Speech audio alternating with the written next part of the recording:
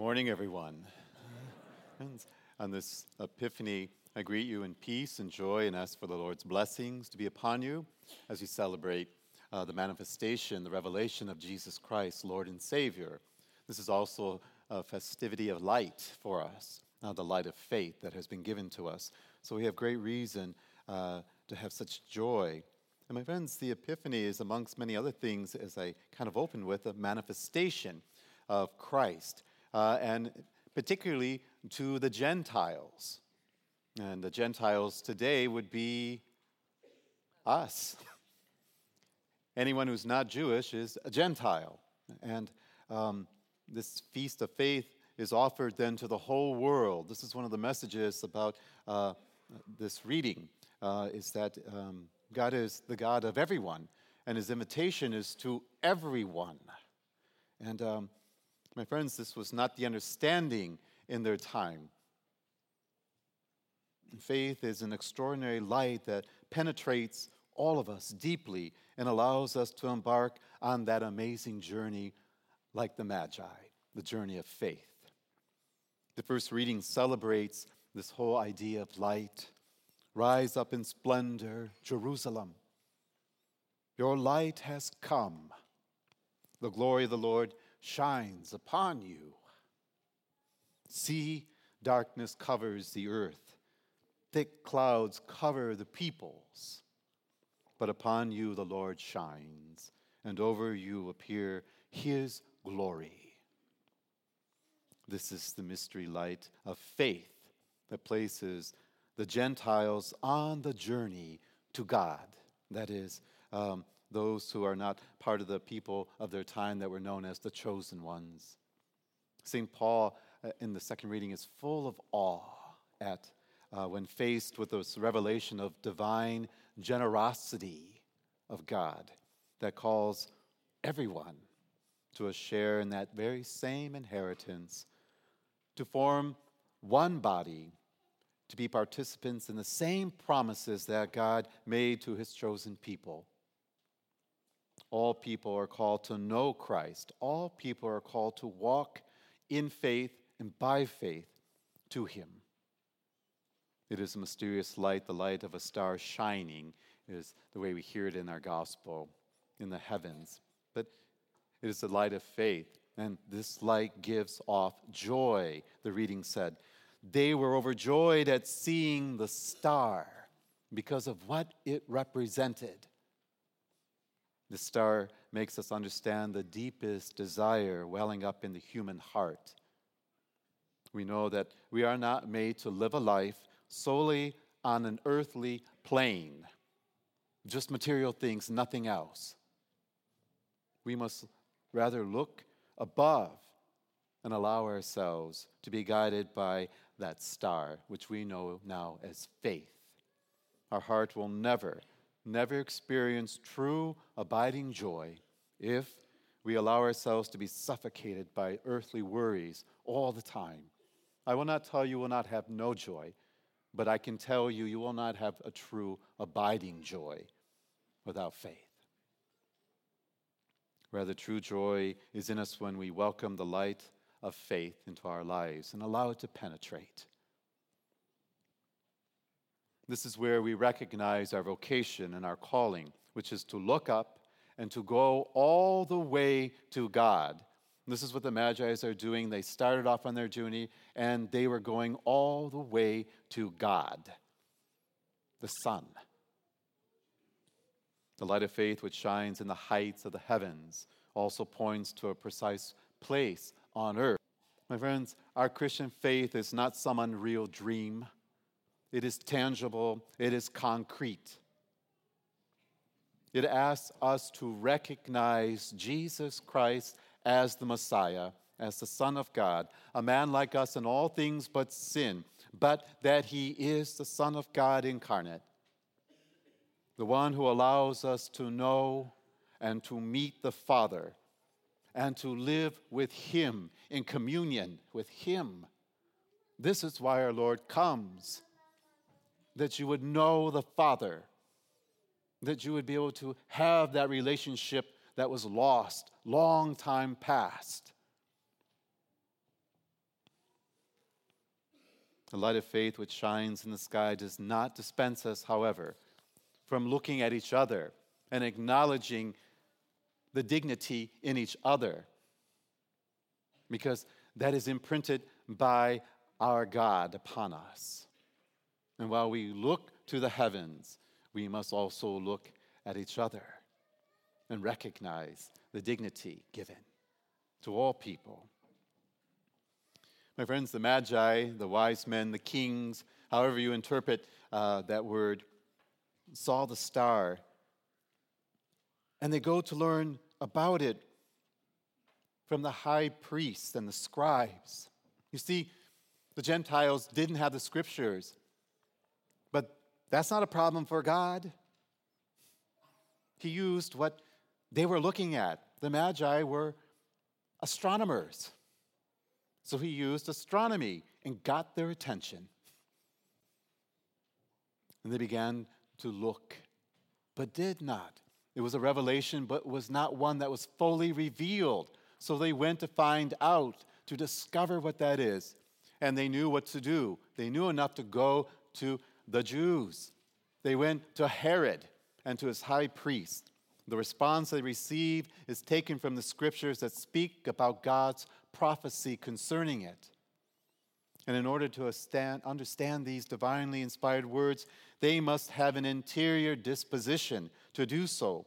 And they did. That's what put them on the journey. But what they encountered when they got there was people who did not. This is something that Herod and his religious officials did not have. They did not have the right disposition. Herod was threatened by the baby. That's why he went on his crazy tangent, killing all the infants born in a particular period of time. Herod's response, my friends, is just nutty. But it showed that he did not have faith. That's why he is shaken so much by it. And my friends, to be honest with you, I look at some of the actions of Herod and I see what seems to be his response in that of our own political leaders today. And I'm talking about all of them. I don't single out any one of them. All of them, wherever they may be, whatever country they may find themselves in. They issue public statements, the way Herod did, that are not to be believed, while harboring hidden agendas and using poor, naive people for nefarious things. I look at this and I think, how little has changed since the time of Herod in some ways.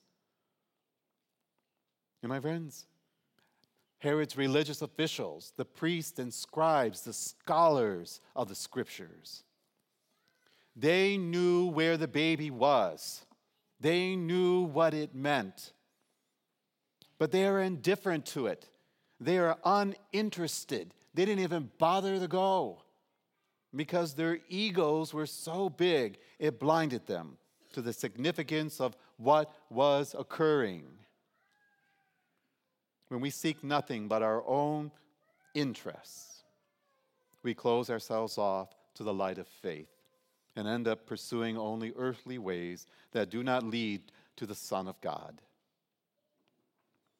But if we truly want to live, we must be willing to allow ourselves to be led toward ways, words, and actions, things that probably do not give immediate material gains, but we will receive divine joy. Each one of us must make a choice. If we only choose our own interests, we will not see the star, and our life will not have that profound joy that I speak of. The Lord has come, and He offers us the opportunity to be overjoyed. He offers us His precious light, His grace. For our part, we must be faithful and faith-filled. And we must be appreciative in all things. Today we want to thank Him for His gift of grace, for His gift of faith that allows us to look above ourselves and towards the heavens. We particularly thank our Lord for giving us the very precious body and blood of His only Son in the Eucharist, which feeds us and helps us to remain in communion with Him. It makes us strong. It transforms us, and it helps us to live ever in closer communion with our Lord Jesus Christ, with the Holy Spirit, and with our Heavenly Father. And it's the story of the Epiphany has so much meaning and detail. One of the things is we are told that the wise men see the star at its rising. Most people assume that the star was like a car and it just kept moving and but that's not what the scriptures say. The scriptures tell us at the end they saw the star again. That means they had to go by faith. No matter what happened, they had to go by faith. And even if you say, well, Father, I don't buy that one, well, then you know enough about nature to know that clouds come and there you can't see no star. And when the sun is shining brightly, that star, you can't see the other star. You see what I'm getting at? No matter which way you look at it. What I'm getting at is they had to go by faith on their journey. And the world was not going to be kind to them. And when they finally met the religious authorities, look what they encountered: indifference, ingratitude. And no matter what happened, they went by faith. This is the other story for us. We walk by faith. And my friends, I tell you, I want you to look at people, and when this world shakes them, particularly Christians, I want you to see what falls out of them.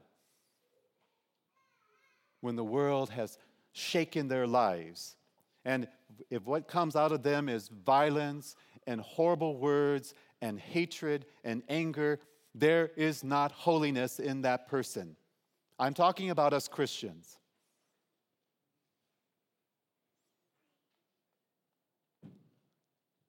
But if you find that Christian and the world has shaken them and you see what comes out of them is peace and charity, you have found someone who is walking in holiness. You have found someone who has centered themselves on Christ. See what I'm saying? Jesus said, what comes from the heart. That's why I say, look and see. When the world shakes you, what comes out of you? Because that's what's in your heart. And if it's not such good things, get back on that path of holiness and start walking and stay centered on Him. And if the world shakes you, I don't need to say this when you're happy. Everybody has faith when they're happy. But if what comes out of you when the world shakes you, and you know what I'm talking about, whatever it may be, a death, the breakup of a marriage, financial, whatever it may be, and you remain centered. I won't say that you won't have frustrations, but if nothing but, I am not perfect. But I tell you, you watch your pastor. You watch and see what happens when the world shakes him. You look to see what comes out of him.